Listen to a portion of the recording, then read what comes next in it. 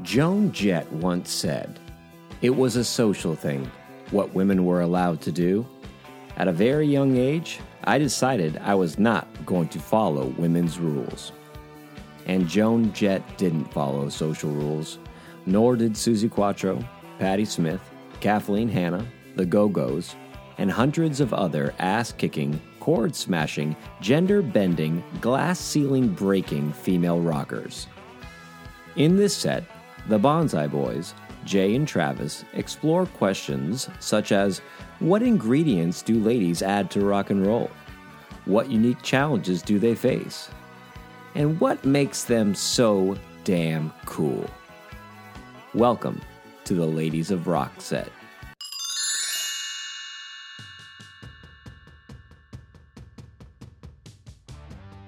So, Jay, my mom was actually in a band. I think she was in several bands, but she was she's a musician, man. She's 75. She just turned 75 this year. Happy birthday, Mom. And when she grew up, she basically taught herself guitar, right?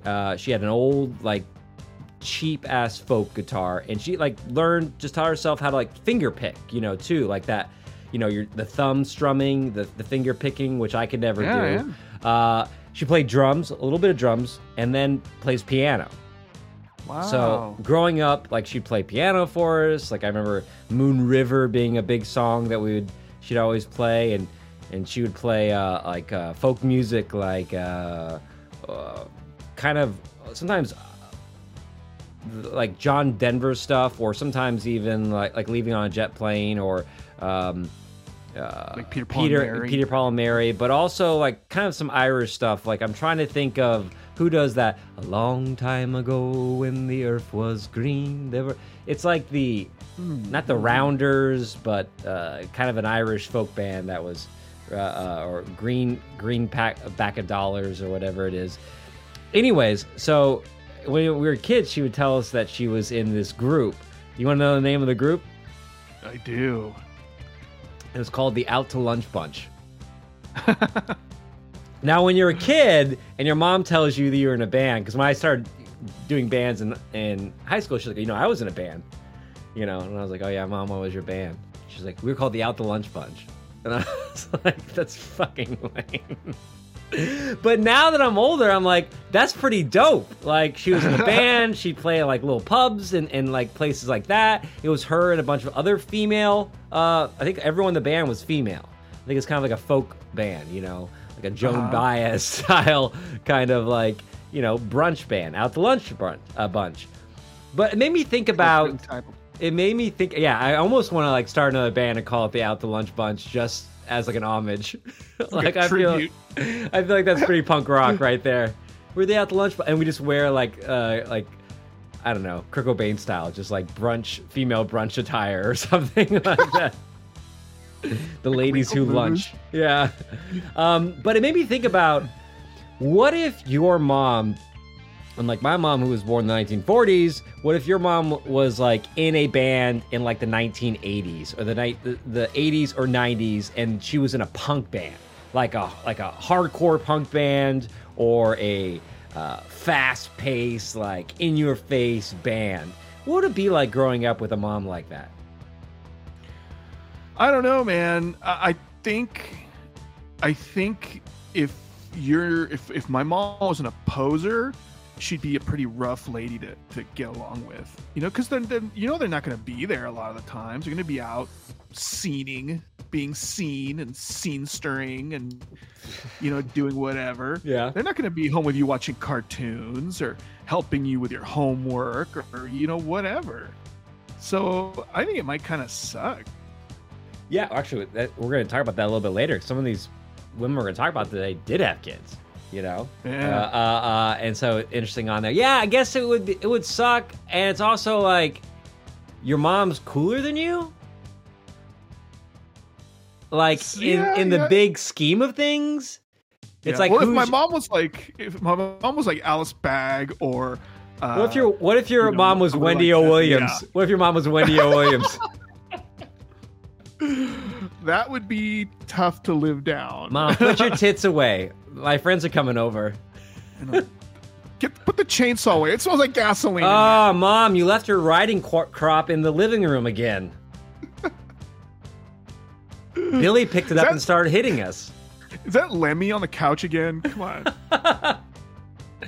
Welcome to the Pop Bonsai Podcast. Bonsai!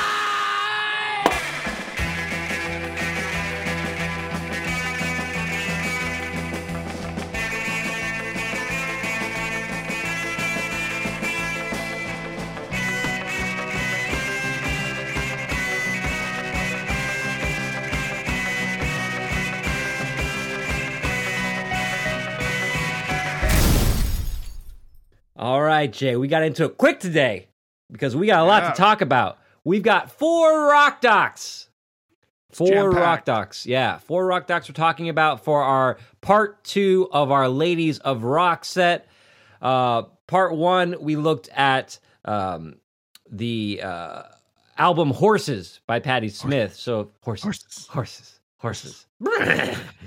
And so if you haven't heard that one, we introduced some ideas of what we kind of thought about, you know, Patti Smith as a female rocker and kind of creating her own genre and influencing so many artists in a time when there weren't a lot of female-fronted singer-songwriters doing that. And so today we're going to continue that, but not with looking at an album, but with looking at careers. And we're going to look at the careers of 4 different female rockers through the last 40 years now that kind of encompass. And so we got a couple of them in no particular order. We're going to be looking at, we watched the Go-Go's 2020 documentary called The Go-Go's. It's just called The Go-Go's. That's the most, I think, recent doc that we watched, the Go-Go's 2020 documentary. And we watched a documentary, the 2019 documentary called Susie Q, which is about Suzi Quatro. And what else did we watch, Jay? And we also watched the 2018 documentary on Hulu called Bad Reputation. It's about Joan Jett. And lastly, the 2013 documentary called The Punk Singer, about Kathleen Hanna, and she's a singer for Bikini Kill. That's on Netflix.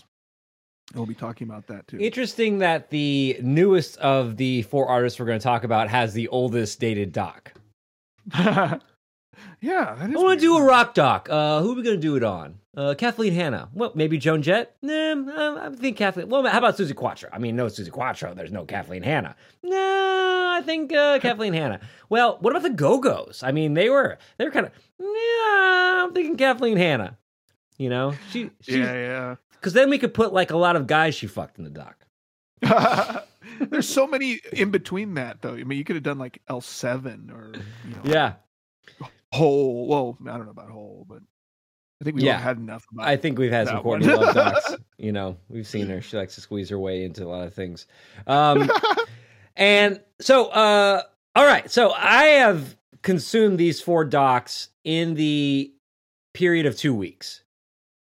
And it's been very interesting watching them back to back like this. And I highly recommend, if you've seen one of these docs, but you haven't seen the others, or you've seen a couple of them, I highly recommend taking a journey into the genre of female rock docs, because a lot of these women that we introduced, they speak on each other's rock docs. Yeah. Oh, yeah. Which is interesting. Yeah. And all 4 of these women are still alive. Mm-hmm. So, well, Jay, you sent me something that I laughed at. We talked about off air last time. About rock docs. Who is the guy we're always going to see in a rock doc, pretty much no matter what genre it is? So speaking of squeezing yourself in things, Henry Rollins seems to be a constant on every rock doc, from the Bee Gees to Bad Brains. Yeah. So. I mean, he's an articulate, eloquent guy, you know. Oh, yeah. So I get it, you know. And he was in the scene. He's embraced different genres. He can talk about them, but he isn't everything. The 90s version of that we talked about, I forget the guy's name, but you know it. The guy from Anthrax. Scott Ian. Scott Ian from Anthrax. The female version of that might be Joan Jett. The female version of these might be Joan Jett. We can't forget Dave Grohl. David Grohl, yeah. But he like gets like the nerdy ones that are about like, sound systems and like percussion and like all that stuff. So we looked at these 4 rock docs, and it's interesting because as we said, 2019, 2020, and 2019, 2020, and 2021 or around the Punk Singer was 2013. Yeah, that was the oldest one, but 3 of them have come out in like the last 3 years, which really kind of coincides with this, the peak maybe of 4th wave. Some people might argue a 5th wave kind of a feminism tidal wave of this, where it's like, hey, let's start looking at these women, what they've influenced, not just for other women, but just in the genres that they are producing in this case, rock and punk. And let's take a look at them in different ways. Now, I think all 4 of these docs really take a very similar approach. So as we go through them, we're going to talk about these artists individually, but we're also going to talk about how the doc handles them, what they tend to focus on as far as what it comes to it. How many of them are focusing on these artists as females breaking their way into the industry? How many of them are focusing on them as musicians? And how many of them are focusing them on as brands, maybe, or things like that. So it'll be interesting as we kind of get through here. I'm interested to see what kind of connections we're going to make between these 4 rock docs. So I think, Jane, you can call an audible. I think we should start with we should go from the oldest rockers to the newest rockers on the scene. So that would mean, I believe, Suzi Quatro gets first. Yeah. Okay. Yeah, I think so. Now, we each picked 2 docs. And this was one of the ones that I picked because I am a Suzi Quatro fan. Especially this last year, I've kind of re-dipped myself into her catalog. And then in dipping myself into that catalog, I came across this. I was watching a lot of her old videos because there's some great Suzi Quatro videos that are on YouTube of her performing live. Like, for example, when she does... Can the Man, on the, what's that British top of the Pops. And you could see that video, and it's so well produced, and it's so high def. She's just electric coming off the screen in her fucking cat suit, man. Like, we're gonna get right into shoving this shit right here. Let's just get it out of the way. But the other day at work, I was eating lunch with teachers, and one of the female teachers was like, "Hey, Rats, what kind of chick do you like?" I don't think she used the word chick. What kind of women do you like? I go, I'm pretty open to anything. And I go, I tend to find myself not being like, oh, this person is just generally gorgeous and like that's my type, as opposed to I'm very specific. I will say like Michelle Pfeiffer in Batman Returns, or that's not the best Michelle Pfeiffer, but or close. But I had just been going through the Suzi Quatro run, and I had said Suzi Quatro in the Top of the Pops video, Can the Man, because other Suzi Quatro, not visually my type, but in that video, she is a magnetic and sexy and rockin' and talented, and I'm just like, that right there. And like, oh, you like Suzi Quatro type? I'm like, no, don't search up other photos. This video right here. Yeah. This is what I want. So I get very specific in my types. What is your experience with Suzi Quatro? Are you a fan? You not a fan? You won't hurt my feelings, Jay.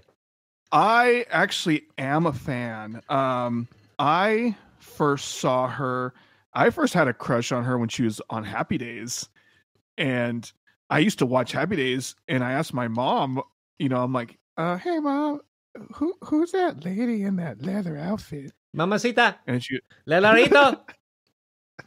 He goes, ay cochino, Jay. Go take a cold shower. No, so she said, "Oh, that's that's Suzi Quatro. She's actually, she's a musician." And I'm like, "You don't say." Yeah. And so I used to watch them, and those were like always my favorite Happy Days episodes. And because there is something about her. She is, and you know what? They said it in her documentary. She's an attractive person, but she doesn't overuse her sexiness. No. Yeah.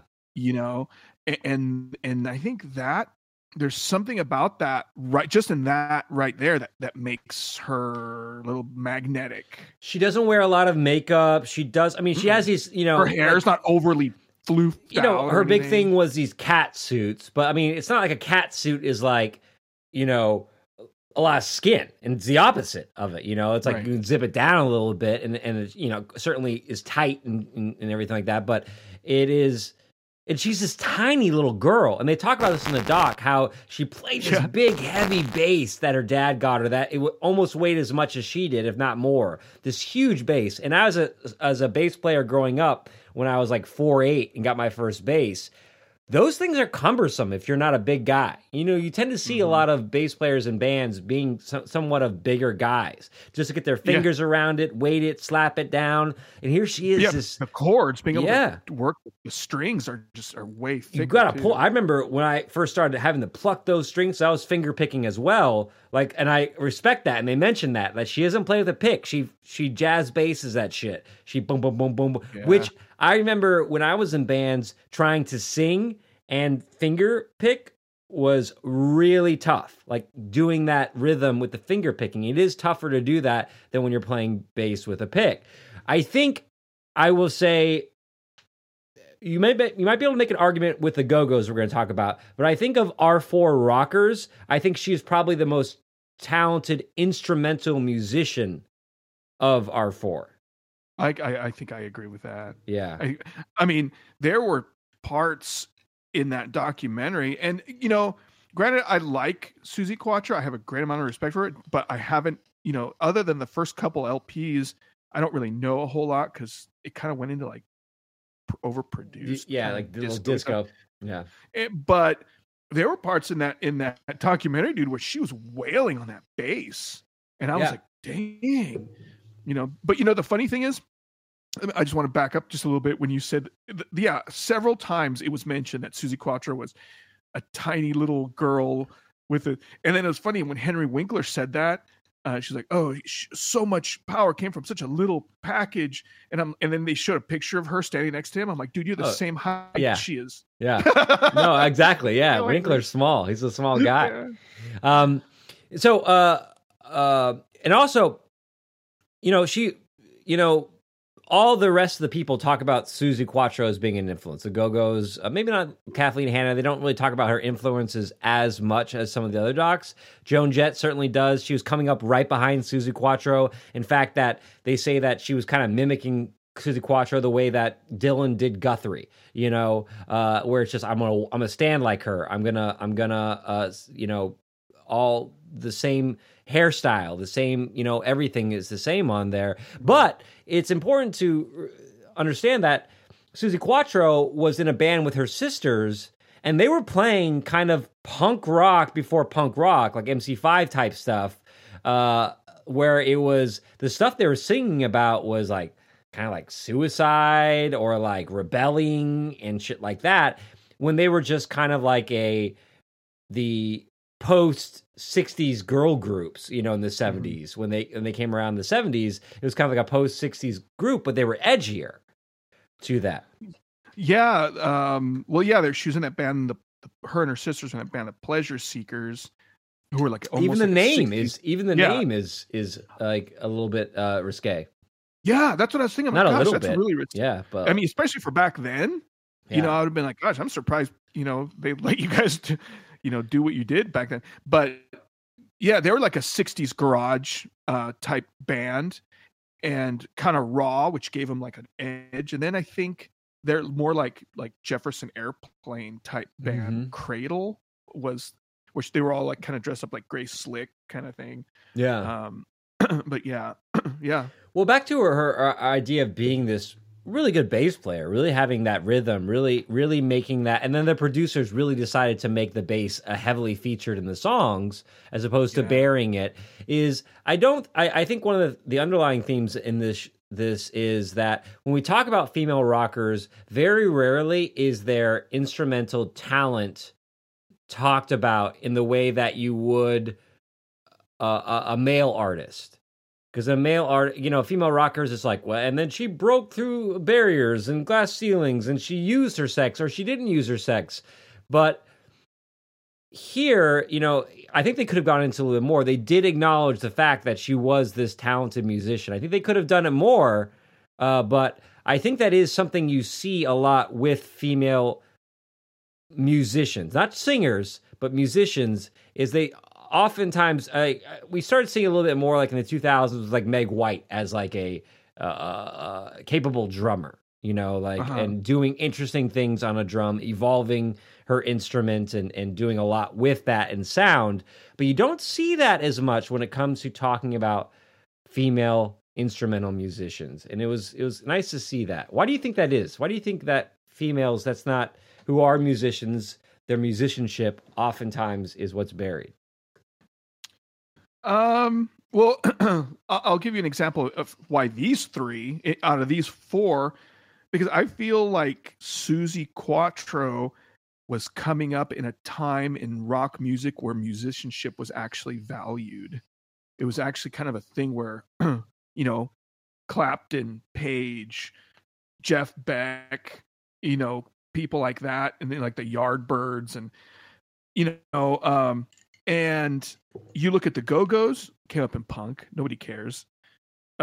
Joan Jett, it's almost in punk, not quite, but again, I think that Runaways used Cherry Curry's like sexuality a lot, maybe, and then same thing with Kathleen Hanna, Bikini Kill, punk, nobody cares. Yeah. But as far as like the bigger scope, I think honestly, people think that the producers or promoters, whether sex sells, which they're not wrong, and nobody cares. Nobody wants to see, everybody wants, Gwen Stefani as opposed to, some whoever else. I can't think of any contemporaries but Mama Cass. You know what I'm saying? Yeah. It's unfortunate, but I think that kind of stuff gets picked up and thrown to the masses. Well, yeah, and of those, the four that we talked about, Suzi Quatro was maybe one of the few that was actually a competent musician before she kind of started the band, because she kind of formed that band around her sisters who were also playing, musicians as well, as opposed to the rest of them, like Joan Jett and the rest of them who were like, they decided to start the Go-Go's, Kathleen Hanna, they just jumped in a band, then they learned how to play their instruments. Yeah. It's like they all sucked. Punk. Yeah, classic punk. Yeah, exactly. Yeah. Let's form a band. Oh yeah, now let's learn to play our instruments. Well, yeah, because people like Suzi Quatro, who were musicians who started playing music that was a bit edgier and a bit the foundations of punk. These people are like, they wanted to be that woman more than they wanted to be a musician. So it's like, well, she's in a band, so first you form a band.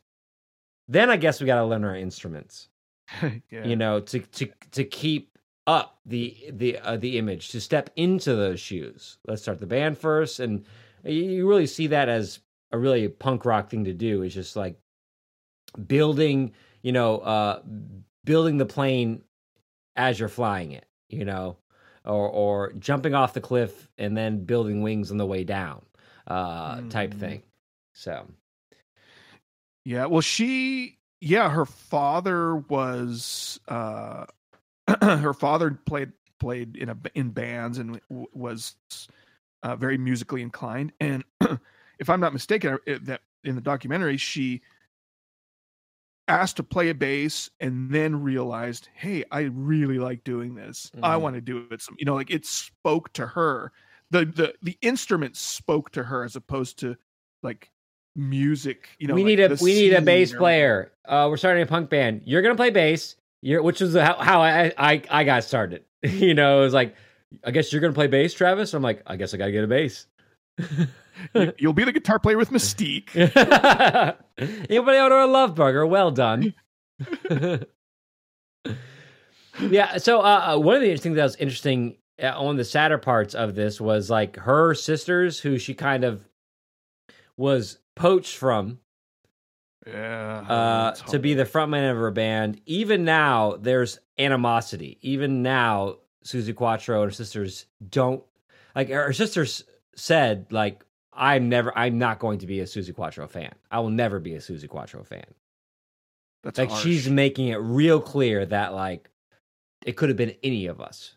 So I cannot be her fan because it would be giving her too much credit. It would be saying she's better or more competent or something than I am. I can't even imagine, dude, what that would be. It's like The Rocker, only like in reverse. Remember that movie, The Rocker? Yeah. You know, it's yeah. I can't. I mean, there's an argument either way. I mean, you know, sometimes you have to, you know, go where, you know, the road takes you, and don't let anybody hold you and your art or what your dreams back. But you know, then there's the other argument where like, man, it's like you just screwed over your family and friends. And, I mean, how could you ever go back? The last thing I'll say about Suzi Quatro is the fact that before the idea of what selling out was, Suzi Quatro was a female musician who, like you said, did get into television, was a major feature in Happy Days for like 2 or 3 seasons, and then went on to do a lot of Broadway and things like that. And much to the chagrin of her husband, who was a musician from England who played in her band. And she struck me when you listen to her talk. We talked about this last time, how I said that I love all these people's music to a degree. But I don't necessarily would want to have dinner with all of them or have a conversation with all of them. And Suzi Quatro is a lot. She's a lot. It reminds me of that part in Groundhog Day when Bill Murray looks to Andie MacDowell and goes, "Gosh, you're an upbeat lady." Yeah. Yep. You know, it's like, Suzi Quatro is a Suzi Quatro fan.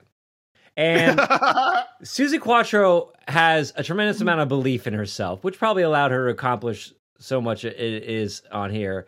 And now she's like making music with her son. And at one point there was this weird thing where it was like, she's like, I didn't want to do anything with him for the longest time. I know. And I was like, damn, girl.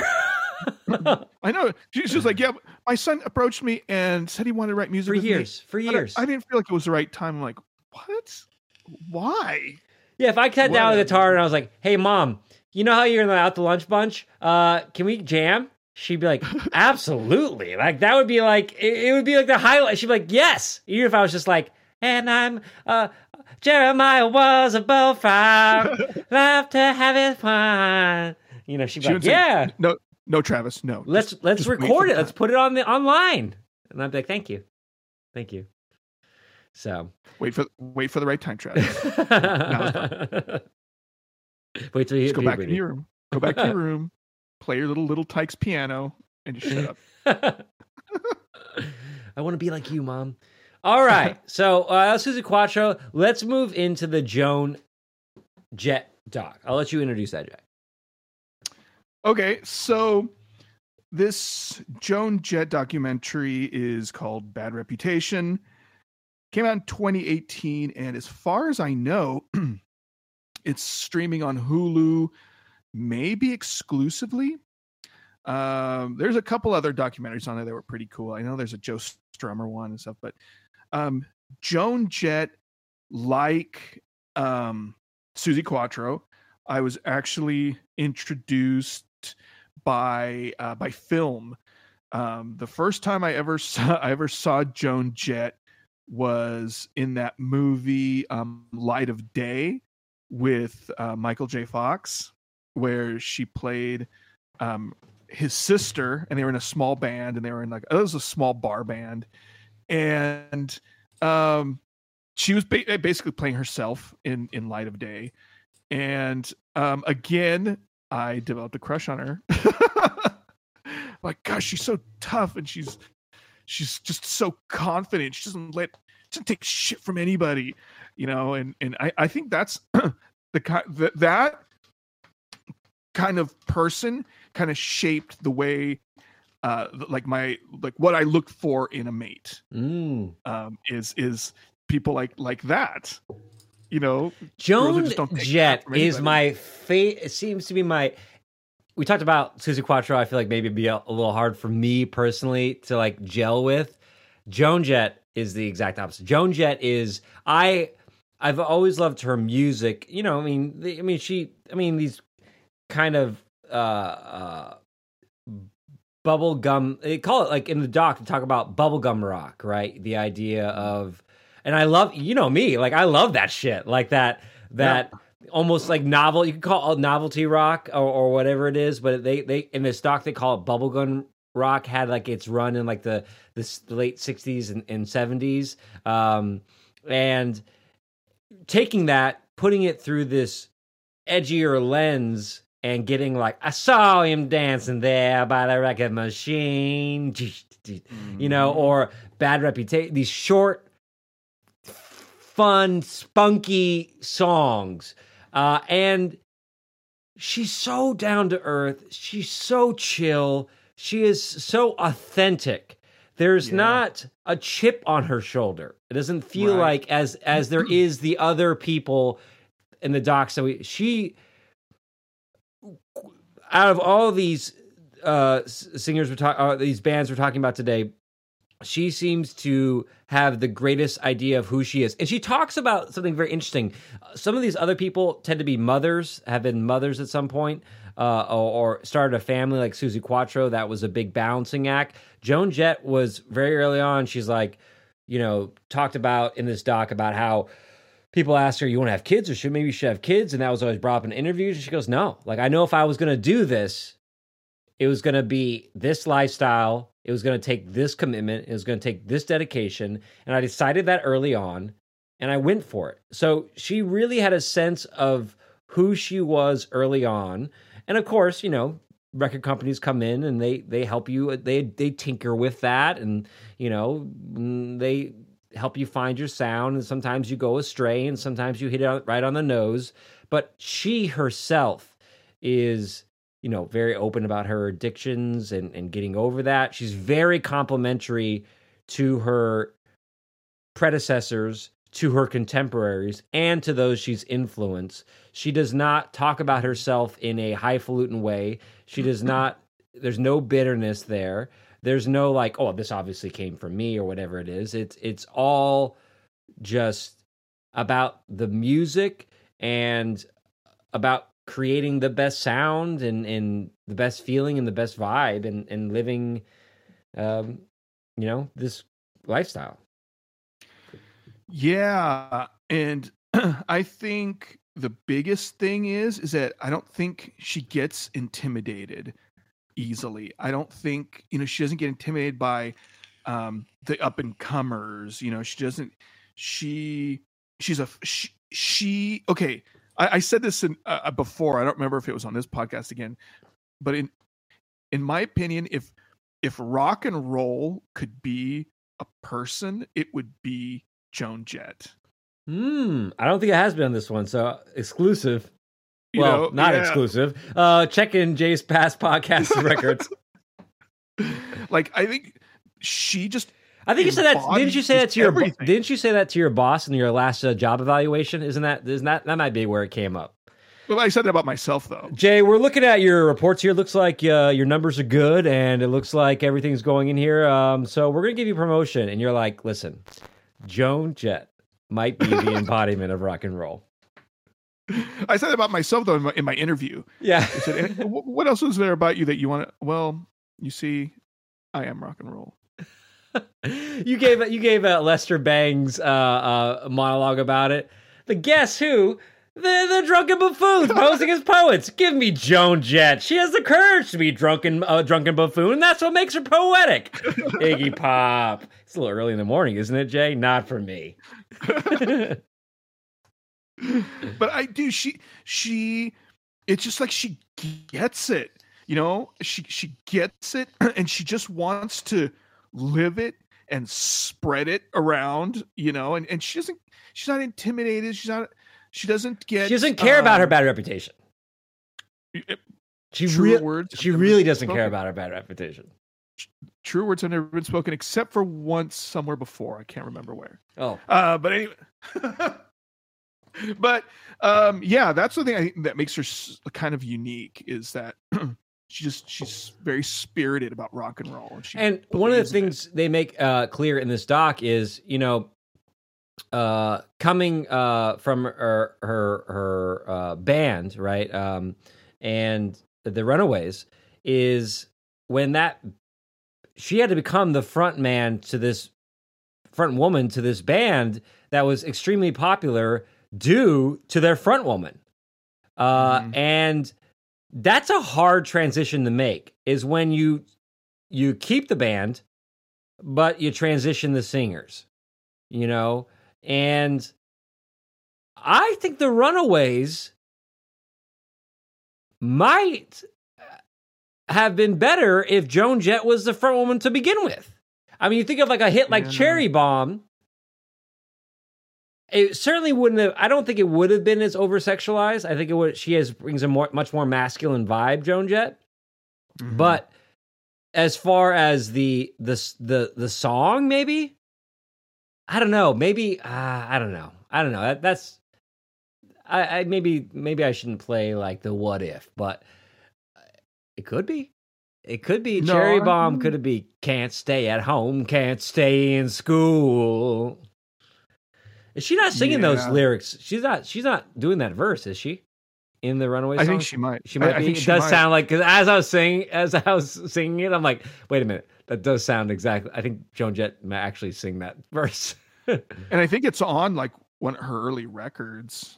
But yeah, but can you imagine how many more Cherry Bombs there could have been? You know. Hello, yeah, that is definitely Joan Jett. Hello, this sounds just like her. Yeah, this is Joan Jett. My bad. Erase that part. Travis, delete that. Make yourself sound smarter. What's your favorite Joan Jett song?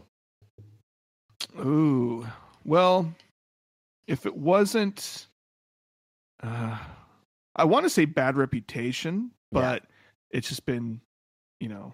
It's so good though. I was just listening to it on the jog the other day, like a 25-minute jog, just on repeat.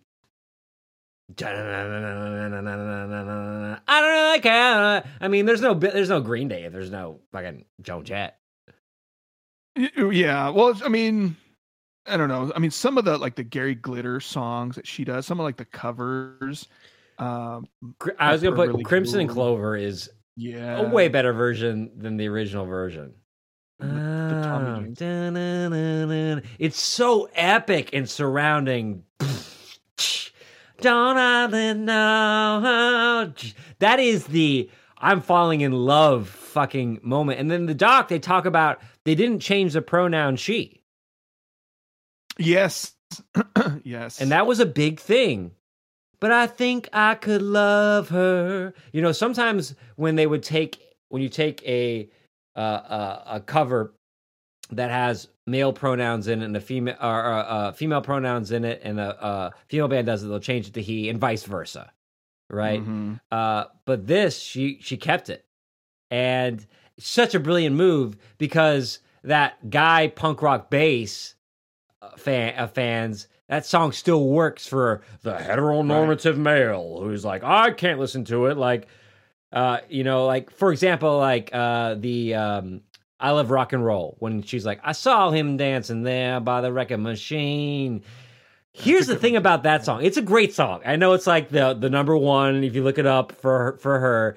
But when that song comes on at a bar, and it will, go to a bar for 20 minutes, that song will come on. Still, I I am the guy by the record machine. I don't want to be like, I want to be the one that Joan Jett sees and is like, I like the cut of his jib. You know, I knew, and I was always young looking, so I knew he must have been around 7. Like, that was the dream, is to have, like you said, like some cool ass fucking older punk rock chick, like, dig your style, see something in you, and coming over. I never thought of this song as like, well, this is a song about a girl who's like wants to fuck this guy. I'm like, yeah, I want to be that guy. And I will rock out to that song in like, I'll be the sub in this relationship. I'm gonna be the sub in this song. I am completely acceptable being the bottom, like the submissive in a Joan Jett song.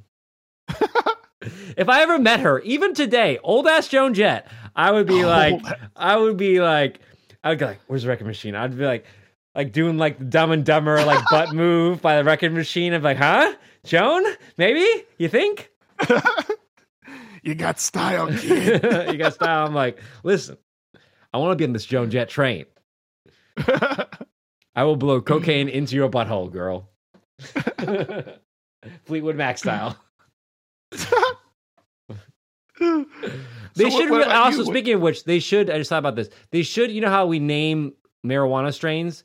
We should definitely start naming crack strains, and we should name it Fleetwood Crack. Would be the first one, right? It would be like the Maui Wowie of crack. It would be like such a like, oh, you get that Fleetwood Crack? Well, what about you? What's Joan Jett's songs? Oh, I mean, I gotta go Bad Reputation. I was thinking about this. I Hate Myself for Loving You is great. I mean, the top 5 are bangers, no matter how. Yeah. Like, I never get tired listening to them. If they come on, they never become like a Smells Like Teen Spirit to me. Smells Like Teen Spirit is one you're like, that's a fucking banger, but you're like, it's lost all meaning. It's lost all sense of joy to it because I just heard it so much and just doesn't have that quality to it. But top 5 Joan Jett songs, I Love Rock and Roll, I Hate Myself for Loving You, Bad Reputation, Crimson and Clover. These are all. I'm missing one on here. Let me pull up my. This is Joan Jett. I like Don't Abuse Me from like. Don't Abuse Me is good. But you don't know what you've got. Yeah. Oh yeah. Have you ever heard you've heard of, Jawbreaker, right? Have you ever heard Jawbreaker do that song? No. Oh, dude. Anyway, write it down. I even liked the song Light of Day from the movie, even though I think Bruce Springsteen wrote that song for her in particular. Still a cool song. Hell yeah, man. Bruce Springsteen's a fucking hell of a songwriter, man. I say Bruce Springsteen's a better songwriter than he is a performer. Well, not performer, but like artist. Like I feel like that is his strength, songwriting. Yeah. He could perform like a son of a bitch. I was gonna say, yeah. You see how quickly I took that back? I'm like, no, I think that's actually what he's known for the most. It's like, like sweating and shaking in his blue jeans and keeping physically fit at whatever fucking age he is at. All right. So Joan Jett, that means we move into the vacation, na na na na na, vacation, na na na na na. All right. So the Go-Go's doc, 2020. This is the most recent one, maybe the most stylish doc of the 4. Yeah. When I was watching it, I kept thinking, like, this looks like a behind the music. Remember? Well, I mean, they had these really cool animation inserts in there that I thought was really great, and they had tons of fantastic photos of these girls being their most punk rockish. Because when you think of the Go-Go's, you think of them as kind of like an 80s pop band, right? You don't think of them as a rock and roll band or a punk rock band. And this doc really tries to pull the punk rock out of the Go-Go's. And I'm not like a huge Go-Go's fan. I mean, they don't have a huge catalog either, but I found this doc fascinating.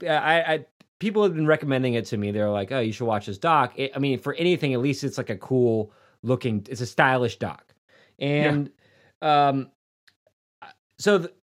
what surprised me, and I really love how they dedicate a lot of time and the majority of the time to like their early career as forming as the Go-Go's in the LA punk scene, Jay.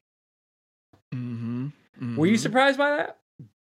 I knew that they were. Fuck you, Jay. Fuck you, Jay. In fact, I think, if I'm not mistaken, I think Belinda Carlisle was in the Germs momentarily and had to leave for some health reason or something. And then, then she started fronting the Go-Go's. But I could be totally wrong. But I think I remember reading that. Wasn't in the doc, Jay. So I'm not gonna. I cannot validate your assertion there or deny it. And then what's weird is that Joan Jett produced the first Germs record, which is kind of. I see what you're trying to do. You're trying to rewrite this doc, Jay, and that's not what we're doing here.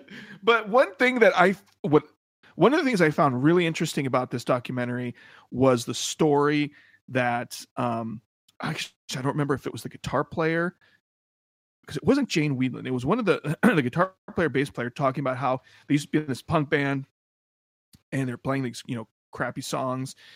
And she had like what I guess one of those like things where the song just came to me. Oh, it was Charlotte Caffey, I believe, was the because she was the early kind of catalyst for that. What was the We Got the Beat? We Got the Beat song. Yeah, and I thought it was really interesting how she's like, and I just wrote this song, and she's like, I know we were into punk, and I felt like the girls were going to make fun of me, but then it was a super catchy, song, and I'm like, gosh, how can you not have it was that presented that opening track that, and it was this riff. Wait, see the girls walking. Yeah, that's cool, man. Yeah, it is. Yeah, it's like, how can you just be so afraid? And then I was really surprised that they're like, yeah, we're there are all these punk girls, and they're like, yeah, we like that. Yeah, how can you not? Yeah, it is. It's bouncy. It's cool. that. Heck so yeah, this doc, to me, what I liked about it was before the idea of what selling out was, right? Before, like, you have Lookout Records and that whole thing with like Green Day, which really kind of crests that wave of being like what a sellout is and how, you lose a fan base, but you gain a bigger fan base. But, before that, you see a band internally struggling with members being like, no, those songs sell. And so we're trying to replicate that with other poppier songs, but I don't want to go that way. That one of the founding members was kicked out.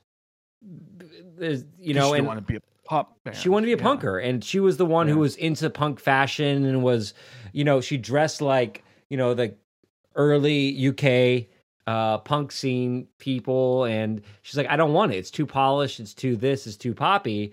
But the rest of the girls were like, well, we want to be heard more. We want to sell records. And see, here's the thing, dude. I don't buy into that whole term of selling out. I think that whole thing is just total bullshit. Yeah. So wait, Jay, you're telling me that you're going to go to the record store and you're going to give them all your money? Well, here's the thing though. As far as like bands selling out, I just think it's awfully pretentious as a fan to sit there and say, okay, so you can even say, for example, Green Day, with Kerplunk and with Dookie, in my opinion, Dookie and Kerplunk were just like a natural progression.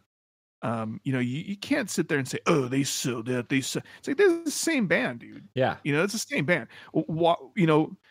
How as like you were telling me before about business models, isn't it a doomed business model to sit there and say, no, from now on we're only going to play 50-seat clubs and not want to be known? It's like, dude, who wouldn't rather do what you love, which is playing music, rather than going and flipping burgers for a living? It's about making it sustainable. It's about making what you do sustainable. And it's also, you're improving as musicians and you're finding your sound.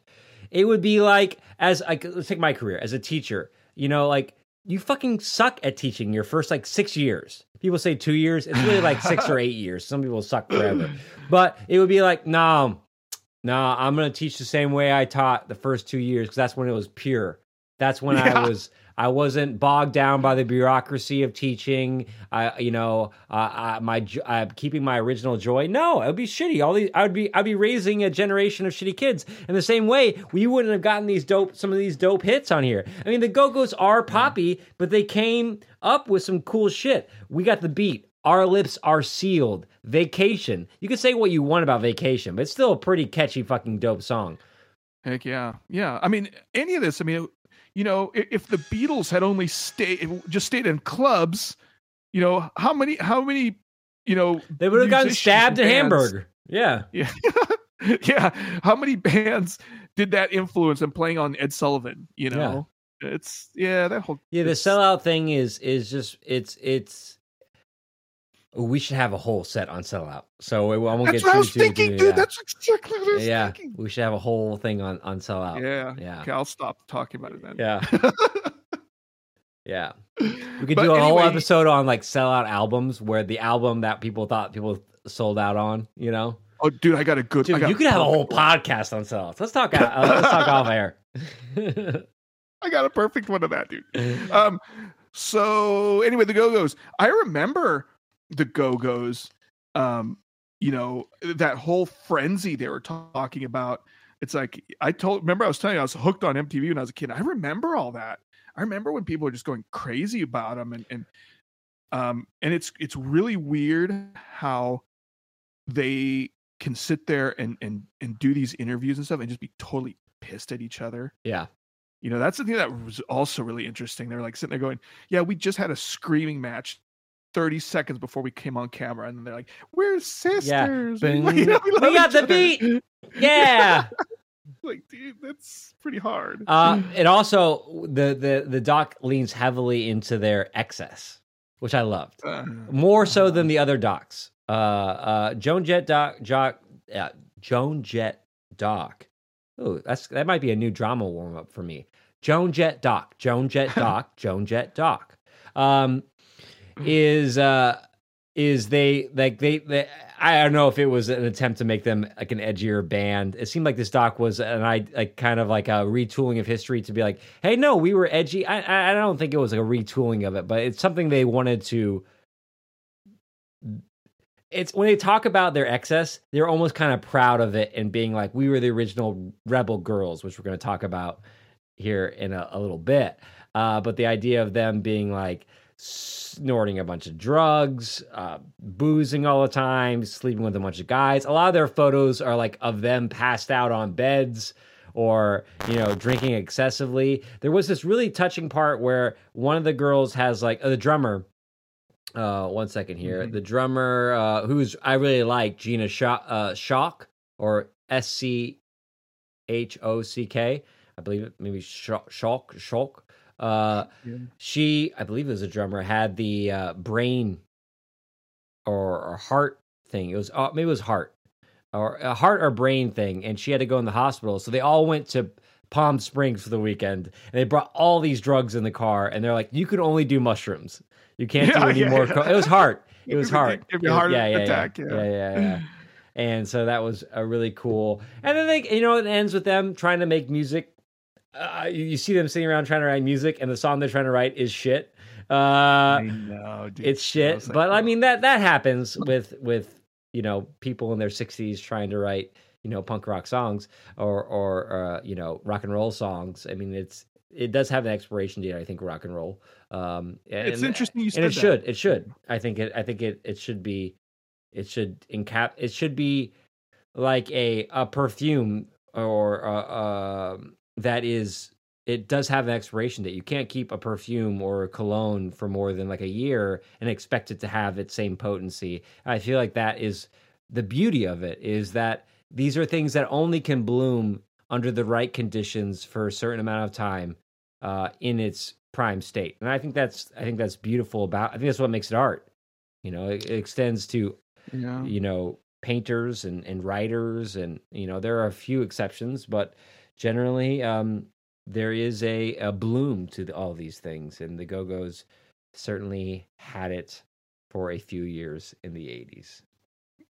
Yeah, I remember Win Butler from Arcade Fire said an interviewer asked him. This was years ago. Interviewer asked brag. him. You know, Oh, I thought you said you where do you asked him. see- You were like, No. I asked him. no, I don't know. Are you kidding? You could have done that Never when interviewed with those the dudes. audio ammunition. Yeah. Not that big, dude. But anyway, so they asked him, where do you see yourself in years? And he's like, I'm not going to do music. He's like, rock and roll's a young man's game. And that dude caught so much crap for that comment. But what you said is, I mean, I kind of Unless you're agree. Bob Dylan and you get to write a song about Santa Claus, you know, like in your 60s. Who's got a man with a cherry nose? Who's got a man with a cherry nose? Listen to our Christmas playlist for that jam. Boom. Nailed it. All right, Jay, I'm going to let you introduce our last rock doc here. Okay. So the last thing we're going to be talking about here is the 2013 documentary about Kathleen Hanna, who was the singer of a band called Bikini Kill in the 90s, and then Le Tigre in the 2000s. And then she had another band, the Juliana Theory. I don't remember. Anyway, this documentary is about her, called The Punk Singer, and this one is kind of I was never really a Bikini Kill fan when they were around. I remember them being around, and I remember them catching a lot of crap for being such a lightning rod for feminism back then. Them and the whole Olympia, Washington, scene. And a lot of, it's like, it was weird. It's like you either loved Bikini Kill or you hated Bikini Kill. It's like there wasn't really a thing. And honestly, like I liked who they were, but I wasn't really a big fan of their music. Now I'm like, oh, I guess Rebel Girl was a cool song, and there was another one. But when they were out, I was never much of a fan. Were you? No. Nah. I'm glad we're talking about this last, because this is my most controversial. With God, I don't even know what I can say. Do it, Travis. Kathleen. I'm gonna do it. Take it all off. All right, taking it off the gloves. Kathleen Hanna. I watched this last night. I watched this doc last night. Fresh, and I went into it being like, okay, let's see. So I didn't know that many Bikini Kill songs. I heard them in like friends' cars, and I'd be like, oh, at least you're listening to something that's not fucking Backstreet Boys or whatever it is. I was in high school like in the late 90s, Jay. So anyone who it's not Limp Bizkit, so you get some credit for that in your car. But and then of course the musicians that she's had relationships with, you in the punk rock scene, you get to hear those kind of underdwellings. But I went in this doc, I was up and down. I went from being like, oh man, I really don't like what Kathleen Hanna is using her platform for. Here's my thing. I guess what I'm saying is this. I have kind of issues with the term feminism in general. As far as feminism is, we call it waves of feminism. And that's a media creation in an attempt to tie any kind of politics that deal with women to the original like suffragettes. So it's like, okay, we have these 4 phases of feminism, and they're different in their ways of going about it, but they all have this core value to it. They're trying to wrap things up in a neat little bow, and in doing so, I think they make false connections. And I'm okay with the media doing this, because that's what media does. They like to create categories, waves of things, in the sense that it all comes from the same source, like a wave. It all comes from the ocean. And then it always has a crest, and then it always falls, right? So you have builds, crests, falls. So I understand the analogy, and it's a great one for media to package things. Second wave, new wave. I mean, even that genre itself, new wave punk, right? You know, the sense of this is a new wave or whatever it is. However, Kathleen Hanna's insistence on that she is a feminist and her hinging of her identity and her music and all her ideals on this idea of feminism, because that would have been third wave, because she gets credit for basically being the roots of third wave feminism. Oh, yeah. Where we're looking at where feminism, you know, and suffragettes, and then we become the civil rights, and then third wave is the individualism. It's that, hey, we believe in these women equality, women rights, but also that women are individuals and they can approach us however they want. And so she's like, I'm a feminist and I choose to be sexy but vulgar. And, you know, there are scenes where she's talking about, you know, rape. And she is very honest about later being like, you know, my dad was maybe an absentee dad, but he wasn't an abusive dad and he wasn't sexually abusive. But, you know, I don't know. I feel that, to me, 13-year-old me would have been like, it's a fucking poser. Like, I'm like, you're taking on this veil of, and I know it's a fucking overused term, stuff like that. But in the sense, I felt like you're hinging your whole identity and your music career, not around the music, but around this political message. And in some ways, that comes from a little bit more, it kind of reminds me of Patti Smith in some ways. And some of the issues I do have with Patti Smith is, I don't know, this is so tough, Jay. I don't know if I want to make that connection to Patti Smith, because I feel like that waters down what Patti Smith was doing as coming out of a artistic movement, as opposed to her coming out of a political movement. And I don't like art necessarily that comes out of a political movement that is so rooted in a political movement, where we're using punk rock as a ornamentation to talk about politics. I like punk rock as a expression of internal passion. Okay. In sloppy ways, as opposed to like, I have stuff to say. What's my best vehicle for it? Well, people like this punk rock thing. Let me jump into that. I think I can do that. Am I making any sense here, Jay? Or am I just tiptoeing around? No, I mean, you are making sense, but not but. You don't necessarily agree with all that. I get it. Yeah. No, I see where you're coming from. Okay, so like I said, I was not a huge Bikini Kill fan, and not just because, you know, I didn't agree with their politics, just their music just never seemed that great to me. It just always seemed like really sloppy and kind of crappy. But I actually liked her solo stuff in between her bands better than I like Bikini Kill stuff. Like the Le Tigre before Le Tigre, when she was doing like the home recordings. Oh, I don't know. Yeah, you said it'd been a while since you watched the doc. They talk about that. Yeah. And they played some of those tracks, and I was like, ooh, I kind of like this. Oh. So I didn't know much about her. I just saw it. I'm like, oh, that's an interesting documentary. And I was watching it, and I was really surprised about like how much I kind of liked her as a person. She didn't seem like so like angry, you know.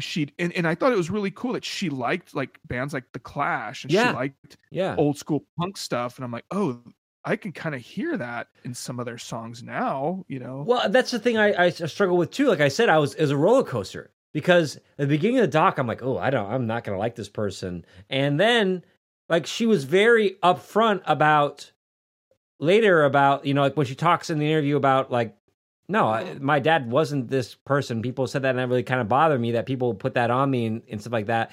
The later Kathleen Hanna talks about the 90s Kathleen Hanna in a way that I appreciate, and she seems to have kind of wrapped her head around it.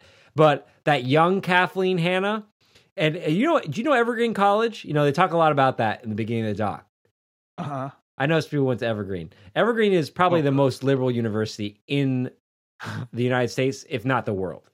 And when she immediately was like, oh, I went to Evergreen College and I became this thing, and I'm like, of course. Everyone who goes to Evergreen College becomes a Kathleen Hanna. I mean, that's what they produce. I mean, you went into, and that's another thing too, you went into this factory educational system that it's still upper level education, and that's what they produce. They give you the freedom to be like, no, make spray paint a vagina on the wall, but instead of spray paint, you're putting your period blood in the bottle. And like, and you can do that in the student union, and we'll call it like, it's good stuff, So, but you're right. I did struggle with it because as the doc went on, I started to like her more. There are moments where I liked her more than other moments. Oh, Julie Ruin was the other band that she was in. I couldn't. I thought it was Juliana Theory. One. Yeah, Juliana Theory. Yeah, Julie Ruin. Juliana Theory is if like you like chapstick and making out with girls in cars. So, yeah, I was surprised about that, but her, so the message that her band was most known for, I always kind of felt like. Well, she created the Rebel Girl movement with that, Yeah, the right girl. Riot Girl with the extra R's. And I do like how they were like, we don't want to commodify it. Like, you can use that term and bring whatever you want to it. We're not saying that they didn't set rules to it. Like you might, like Suicide Girls, right? It was like, okay, you have to have tattoos. You have to have this. You have to have things like this. You have to listen to this music. Yeah. But Riot Girls are like, no, it's just like, it is that third wave feminism where it's just like, being a Riot Girl is just like, I'm bringing my own personal politics and beliefs into what I do. And those might be completely different than the Riot Girl over here to my right, who says that she's also a Riot Girl. There wasn't a set of rules to it. And I really like the fact that she didn't create a fad that had rules to it, like straight edge. Yeah, or even even punk itself. Yeah. I mean, geez. But I mean, one of the things that I always looked at, the way I always approached that whole scene was, I get, I mean, just the things I've heard of interviewing, like I interviewed this all-girl punk band from Phoenix here called the Venomous Pinks, and we talked about sexism, and they're even the things that are like, you'd be surprised, dude. Like, you'd be surprised about the crap we go through even now. Yeah. They're like, sometimes we think it's like, what decade is this? And there's a lot of frustration and anger in just that. And I always felt like with the whole Riot Girl thing, I'm like, it's not, sometimes I feel like it's not really my place to have an opinion because I kind of don't I don't understand their pain kind of thing, so I'm like, so I just kind of was like, well, that's their thing. I don't really know. You said there about like the idea of that interview, it reminds me of, it's a Tim Armstrong song. I'm not sure if it's Transplants or Rancid or whatever it is, but he was like, you're selling sexism, you're selling racism, you're selling anything you get your fucking hands on. And like that sense of what, like, you're using your music to sell an idea. California fall into is California fall into the fucking ocean. The California fall in the fucking ocean. That I think that's what the song is called. It's definitely the chorus of the song.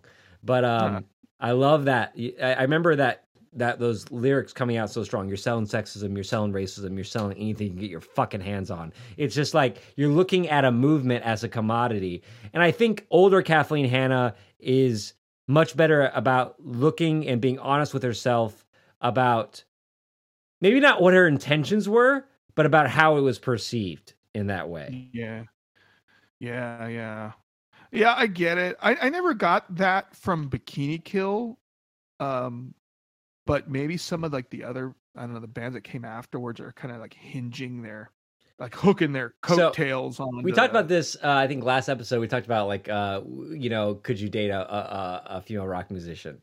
Kathleen Hanna famously dated some, she was involved with Kurt Cobain. She was involved with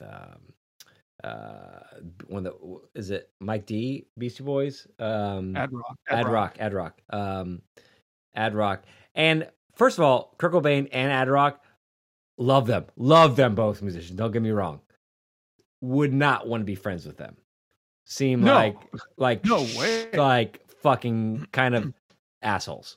I that's one thing I kind of He's- thought was weird. Is like I kind of like he came off kind of like arrogant. Well, I always thought Ad Rock is my favorite Beastie Boy, but also the one that is also in interviews is the most flippant and the most like kind of full of himself.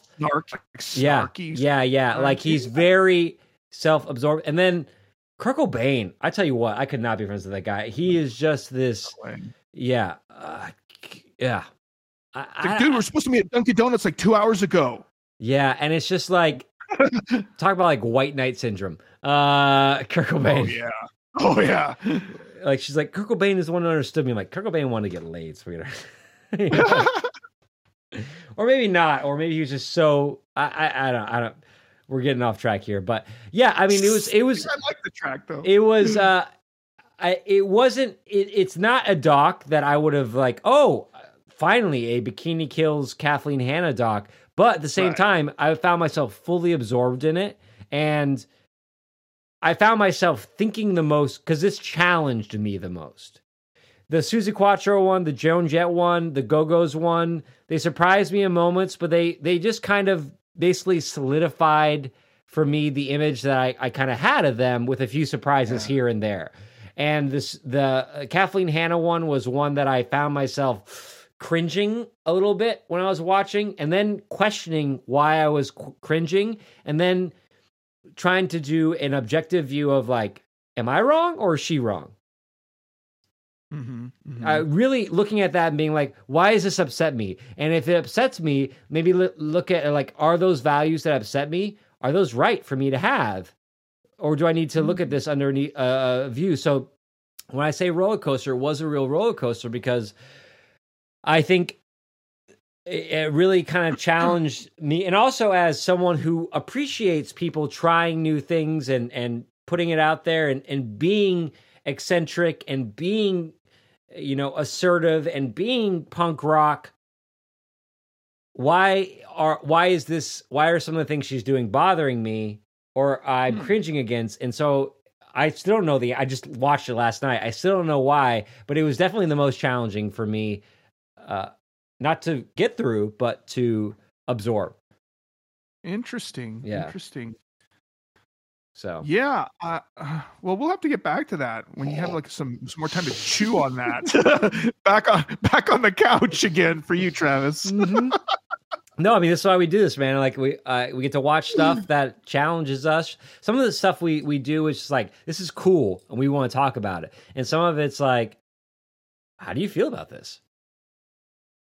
Yeah, that's interesting. Well, I would have liked to have seen kind of something more about the whole Kill Rock Stars scene, you know, as opposed to just focusing on Bikini Kill, you know, something on Bratmobile and this was it's the Kathleen it's called Punk Singer. It's not called Bikini Kill, you know. Right. So. But I mean, you know, that her story is pretty interesting too. I mean, she's had a long career in music. I like her. I have less harsh feelings about her than I do Courtney Love, but I like more Courtney Love songs than I like Bikini Kill songs or Kathleen Hanna songs.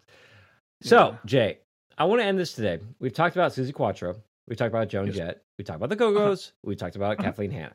So at the end, we have one more set before we do the fourth set of this, which is coming with our playlist. Now, we've already established that our Patti Smith song is Gloria, because we're going to include one. So we need a Suzi Quatro song. Now, I have a suggestion. Okay. I've always really liked Wild One. Okay. By Suzi Quatro. What are your feelings on that one? Do you need me to play a little snippet of it here?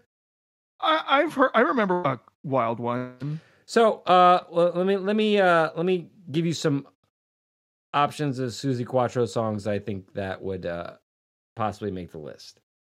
Okay, yeah, go ahead. Can the Can. obviously is a big one, but not in her, like Spotify's the third on her Spotify list. Stumbling In is number 1. If You Can't Give Me Love, number 2. Some of our more disco stuff.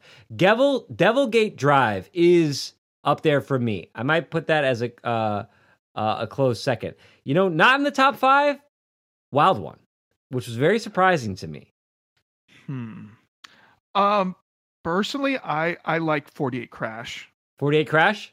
All right, I could probably compromise on 48 Crash because that would be in my top 3 Suzi Quatro songs. 48 Crash, and I like Glycerine Queen. Glycerine Queen. It's basically 48 Crash kind Glycerine, of. don't let the days go by. Okay, 48 Crash. Okay, let me put Patti Smith, Gloria before I forget. Not Bush. All right, so we compromised on that one because I would do that one. I still think Wild One. Be someone, and here I am. I like. I don't know. That's a good one too. I do like Wild I love this one. I can take the knocks. I'm a hammer from hell. All right, but we're going 48 Crash. So we'll listen. I'm gonna save that for when we listen to it on the playlist track. All right, now we need a Joan Jett song. Oh. We both said I feel like we both said like Bad Reputation, although you hear it a lot. Less than I Love Rock and Roll, but I feel like maybe Bad Reputation. We can. I know you hate to go with the obvious choices, but you got to pick a Joan Jett song that represents Joan Jett. Honestly, like for me, it'd probably be Cherry Bomb. I Love Rock and Roll. I Love Rock and Roll. That's kind of what I'll make that. To me, I love it. Got it. I talked about it earlier. So it has a little bit of backstory about like I want to be the sub in that song. So I will take that. Okay, the Go-Go's. So I'm really. Well, what do you think? I feel like I'm monopolizing these. No. I feel like I'm just putting out my favorite, and your favorite is like my second or third, and I feel like my favorite might be your second or third. So we're just kind of compromising on it.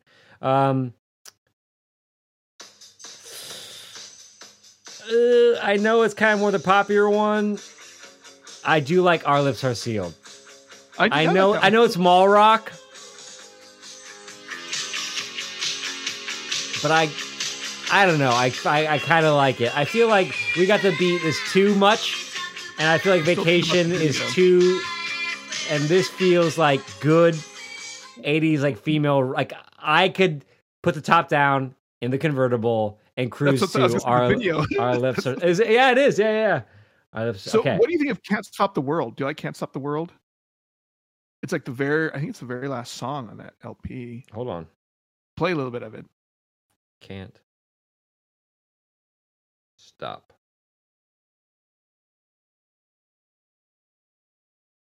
Okay, here we go. Spotify. Got it. Oh yeah, this has got the more punk rock bassy. All right, you win again, Jay. Sorry. No, you're right. It's a better song. I'll let you pick the Kathleen Hanna song. No, that's the one I was gonna. I was gonna say, Jay, I don't give a fuck what you pick for fucking Kathleen Hanna.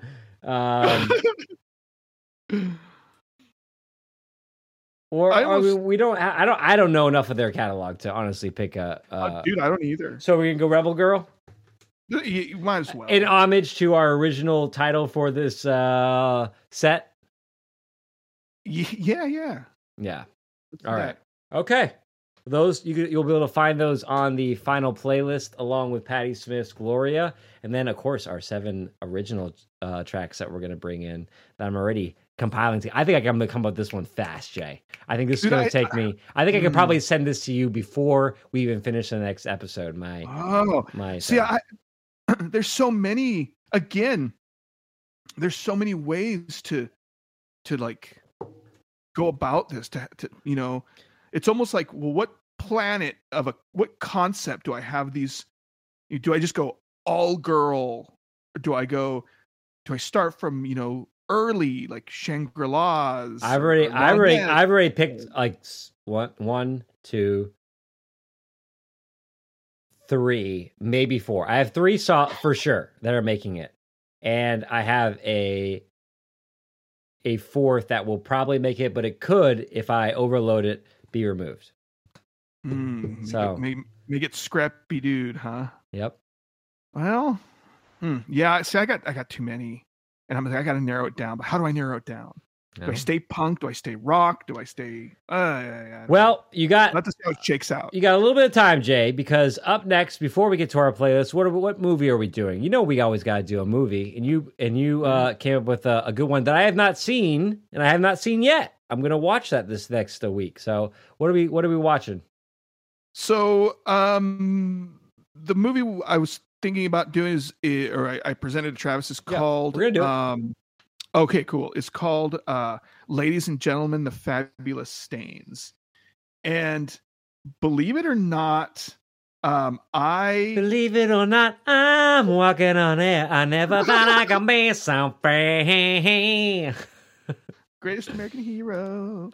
I just stumbled on this. It was like on like cable TV, like back in like, I don't even remember. I don't remember how old I was, but I just watched. I didn't catch it from the beginning. I caught it from I watched 3/4 of it, and I'm like, that was awesome. Okay. And like, and then I just found it, one like a bootleg VHS somewhere, and I had that, and so yeah, I just remember it was a great movie, and I was like, that. It's like. Everything that people talk about punk rock, and like Travis and I were talking about selling out, it all becomes clear watching this. All right. This will be the polarizing piece. Say the title again, so people, if they want to listen to it or watch it, can do it before next ep. Yeah. It's called Ladies and Gentlemen, The Fabulous Stains. And it came out in 1982, and it stars Diane Lane, who seems like she's like a lot of cool stuff. I like Diane back Lane. then. Yeah, me too. And it also has like 3/4 of the Professionals, and it has my favorite dressed punk rocker, Paul Simonon, in it. Simonon in it. Ooh, Simonon in it. Ooh, Paul Simon on a simian. Oh, Paul Simon on a simian. Nah, it's not so good. With Gene Simmons. So catch it if you can. And all right. Well, ladies and gentlemen, the Fabulous Stains. Ladies and gentlemen, the end of our episode. This has been Pop Bonsai second set of the Ladies of Rock set, and Jay and I will catch you on the next Pop Wave. Bonsai!